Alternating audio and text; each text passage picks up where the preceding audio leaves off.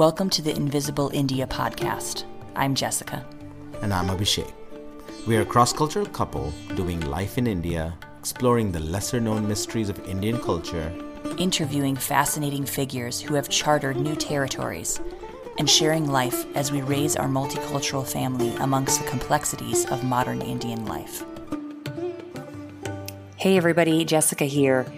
Welcome to the Invisible India podcast. Today's topic is what we would change about our Indian wedding. This happened for us a little more than 10 years ago. We just celebrated our 10-year anniversary in July 2020. As we reflected on our experience, our wedding, all that went into those 3 days of celebration for us, we just were thinking that we might want to share that with other people. As a lot of people ask us these questions of, hey, what would you change or what would you modify or any advice you have for others. And I just wanted to make a note that we are going to be taking a break from releasing new episodes in September. We will be back in October with 3 friends who are all going to share their adoption story in various ways. So 3 different families where one of the family members is South Asian, whether it's one of the kids or the parent.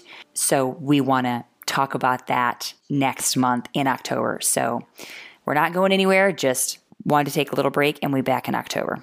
So before we get into today's topic, I want to take a listener question. And this is from Lisa in the Netherlands. So Lisa asked, let's talk about compromise. How do you go about doing stuff that you're not comfortable with, being married to an Indian? I think, Lisa, this is really an excellent question. And I think one of the underlying assumptions that I would like to point out is that compromise needs to take place in any relationship. I mean, we all know that. But I think when you're in a cross-cultural relationship, you have to be willing to maybe compromise on a few levels that people who are married in the same culture might not need to. Whether that's living really, really far away from your family or eating different kinds of foods or maybe making different choices about religious practices, about raising your children, things of that sort. So this is something that Abhishek and I are going to get into later on in the episode. So I would say that especially in the case where one partner is Indian or South Asian and the other one is not, I think there's an assumption that the non-Indian partner has to do a lot of compromising and the other one doesn't. I would say that that's not really true. I think that actually the Indian or South Asian partner does have a lot of compromises, but I think there's kind of this trajectory in our world today where Indians are immigrating all over the world and they're like ready to adjust, ready to change, ready to make all of these kind of changes in their life in order to live abroad. And I think they've already made a lot of these changes. I think that's kind of embedded in people's mentality. It might be that your partner's family has immigrated to a different country and that's where you met. It might be that in some other cases, it might be that you as a non-South Asian are living in India and then met your Indian partner. And in that case, you'll probably have to make a lot of compromises, not just for your partner, but in order to kind of live and thrive in India. So I think that when an Indian person immigrates to a different country, they've already made a lot of changes and already a lot of compromises. And so I think it's only fair that the non-Indian partner also is willing to compromise and make changes as well to accommodate to their life and the pieces of culture that they want to hold on to and want to carry forward in their family. But you'll also see in some cases where it might not be about culture. So as we're looking at the culture piece, it might be entirely something else. It might be just about personal preferences. It might be about something silly like, do you like to sleep with a blanket or do you like to sleep with a bed sheet or neither? I mean, these are things that aren't necessarily cultural, although they might have been informed by the way where you grew up, but these are not cultural things. These are personal preferences. And sometimes without knowing a lot about your partner's culture, it can be hard to figure out is this a cultural preference or is this a personal preference? And so my answer for almost everything whenever people ask me is, get to know about Indian culture and get to know as much as you can about your partner's culture. And that goes for the Indians and for the non-Indians as well. And then you'll be a little bit, I think, more lighthearted about making those compromises is when you're able to figure out, is this a personal preference? Is this a cultural preference? And how can I navigate those things? So if it's one of those things that's just a cultural preference as kind of like a nod to that person's culture, then you might want to take it very seriously. Or if it's just a personal preference, it's like, well, hey, I'm going to do me, you're going to do you. And you can just kind of navigate those things and negotiate those things in your relationship. So I hope that makes sense. All right, let's get into our episode talking about what we would change about our big fat Indian wedding. And this was recorded on YouTube as well, so be sure to check out Abhishek and I face-to-face talking into the camera if you want to see our faces as well. Be sure to check out our social media. We're going to be sharing a bunch of pictures from our wedding that correlate with the different points that we made in the podcast. So enjoy.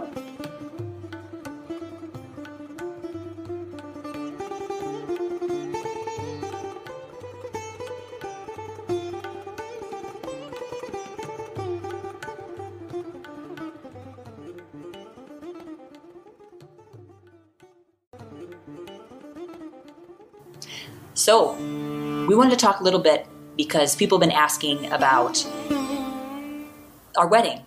How did we go about incorporating traditions? We've released one episode already about some unique things about the wedding, but just on a more personal note, we're celebrating our 10-year anniversary this year, and people ask us a lot of times, how would you, if you could go back, would you change the way you did your wedding?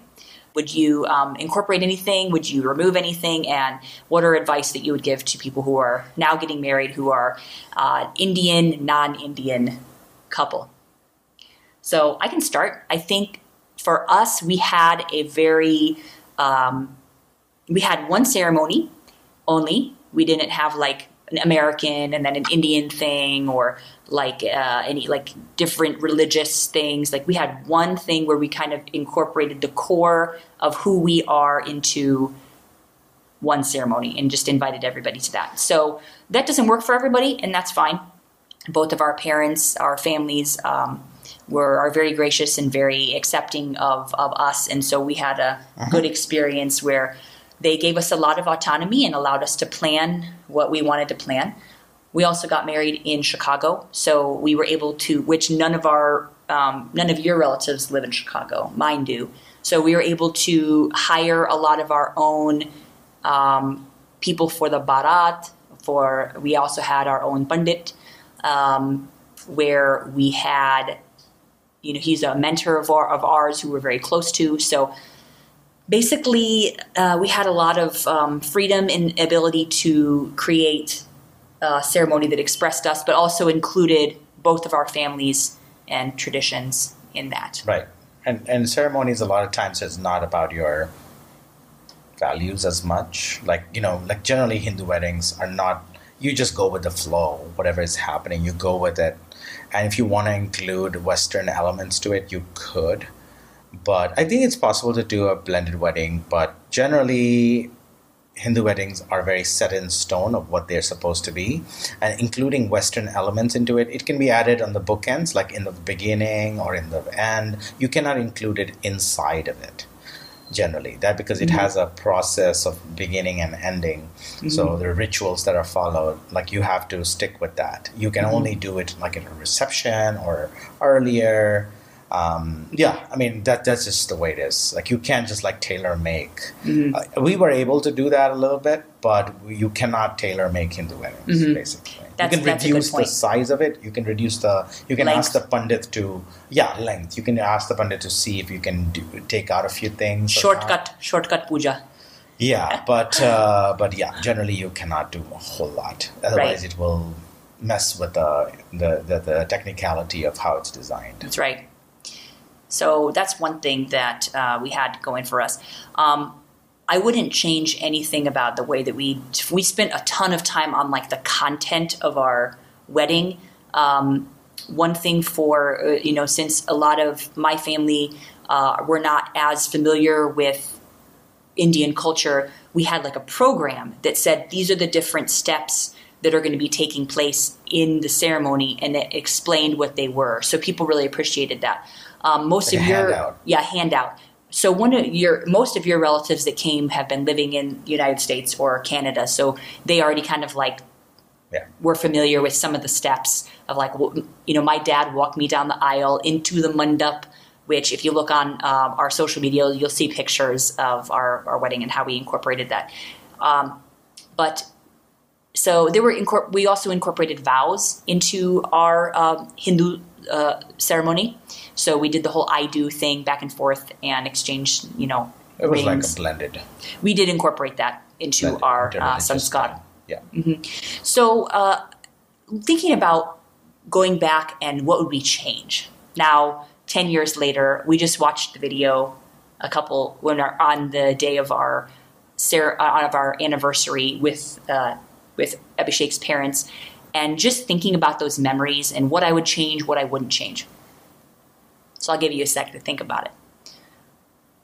For me, I would definitely have not changed how much effort we put into inviting people and thinking about making the family included and comfortable.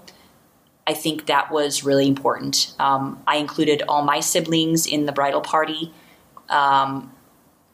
We included all of your family that came, and it had something for them to participate in, which was really important. We had the haldi ceremony, we had mehendi, where everyone could get mehendi and henna on their hands, even, the bridal party from my side, relatives on both sides. That was really fun, and including everyone, which I wouldn't change anything.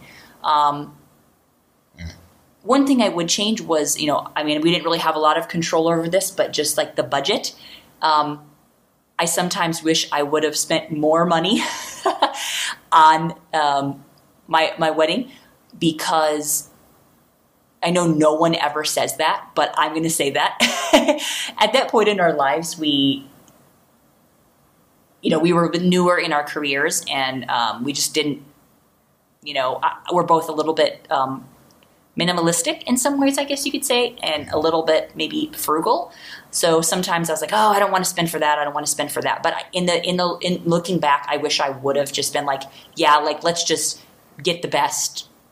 Like for food and for things for the guest, we didn't skimp. But for things for ourselves, I was like, do we really need do I need the best gown, or do I need to have my makeup done by someone professionally? I would have done all those things now looking back. Mm-hmm. I think we did our best at that time, given the situation, and so I think it was fine.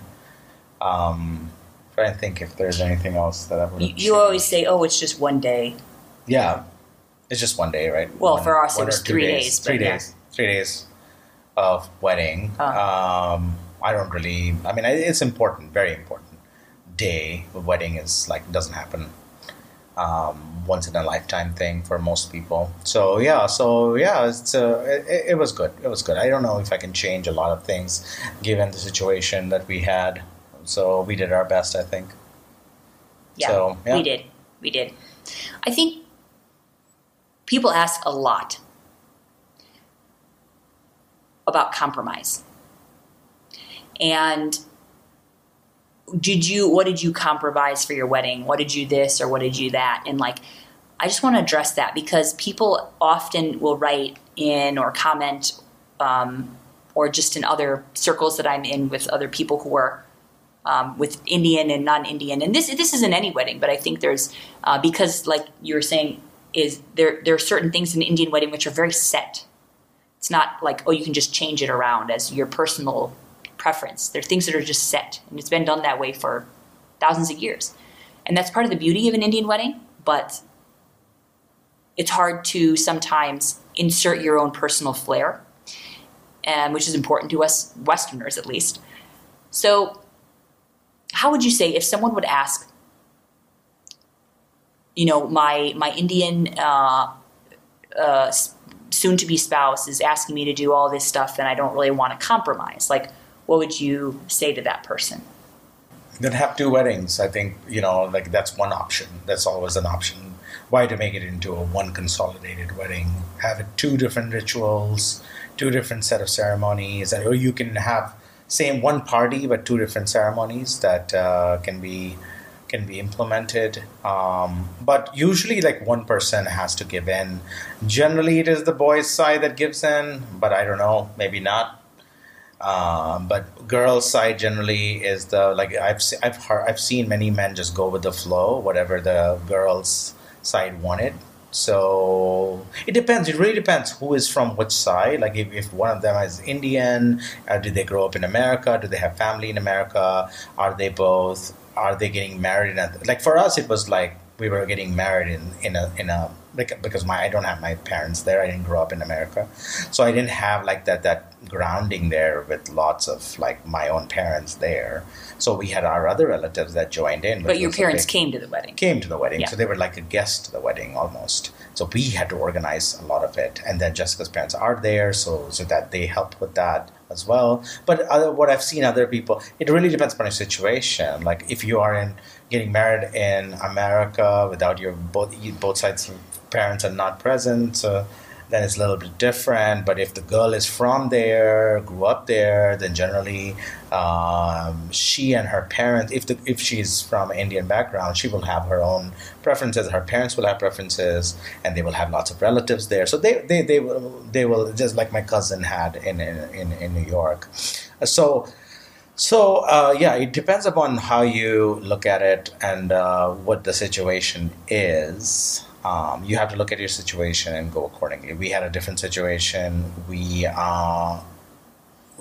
were able to insert our preferences in it because what we felt was important to us. So that is not a very Indian thing to do in that way. Because boys and girls values is generally not inserted into the wedding. It's not about you. It's not about you. Like in American system, it's like it's your day. Yeah. Indian wedding is not your day. Right. You just show up. It's the family's day. So there's a clash of those values, I think, that takes place. And we tried our best to do both. So if you're feeling that clash, then I would just say, like, what are the hills that you're willing to die on? Or maybe that's a bad metaphor, but just what are the things that you like, I really, really want this thing. Find a way that if you can incorporate that somehow. Maybe that means you have two ceremonies. I think it's challenging to know how much of your own preferences you want to try to insert and how much you want to go along with the idea that it's not your day and it's not all about you, I guess. And that's a good, I guess, introduction to being married into Indian culture, is the compromises that you may have to make. If you're not willing to make compromises, then, a wedding is a great first kind of, I don't want to say test because it's not a test, but just a wedding is it's a filter that you have to go through. Like, and sometimes you may not have to go through that much stress ever again in your married life. If you're not planning on having kids, especially. Yeah. And also like Indian weddings it's not necessarily it does not necessarily express the faith or values of bride and groom. So you don't have to worry about that. If you're atheist or agnostic and then you still have a Hindu wedding, it doesn't really mean anything. Like Hindu wedding is one of the things that you do to keep. You might be agnostic or atheist or whatever, but that doesn't mean in the West there is this tendency I don't want church wedding because I'm this or that, or I don't want Christian elements or whatever it is. Mm-hmm. But in Indian culture, even in America, if whatever your value systems are, you still do Hindu wedding. It is not anything. Nobody's asking you to believe in anything necessarily, but it is more of like a marriage, steps of traditional things that you're doing. So that's something that you have to kind of take into consideration. That is not. Yeah. Please send us more questions. Anything else you want to add on that? No. About what we would do differently or not do? Yeah. It depends upon your circumstances. Yeah, depends on your circumstances. We can only share a few things about ourselves and from what we remember from 10 years back. And but I think we really appreciate people sending in their questions and send us more. We love this. This is great. Write to us at jessica@invisibleindiapodcast.com. Check out our website. You can also check us out on social media. We're on Instagram, all of our pictures. We have several pictures coming up on our wedding pictures coming up on the site over the next couple of weeks. So feel free to check that out. You can also go to Twitter, Facebook, and of course you can subscribe to the podcast on iTunes, Google Podcasts, Spotify, and several other Indian sites too, JioSaavn, Gaana, etc. So thank you so much for listening. Namaste. Okay. Appreciate it. Bye.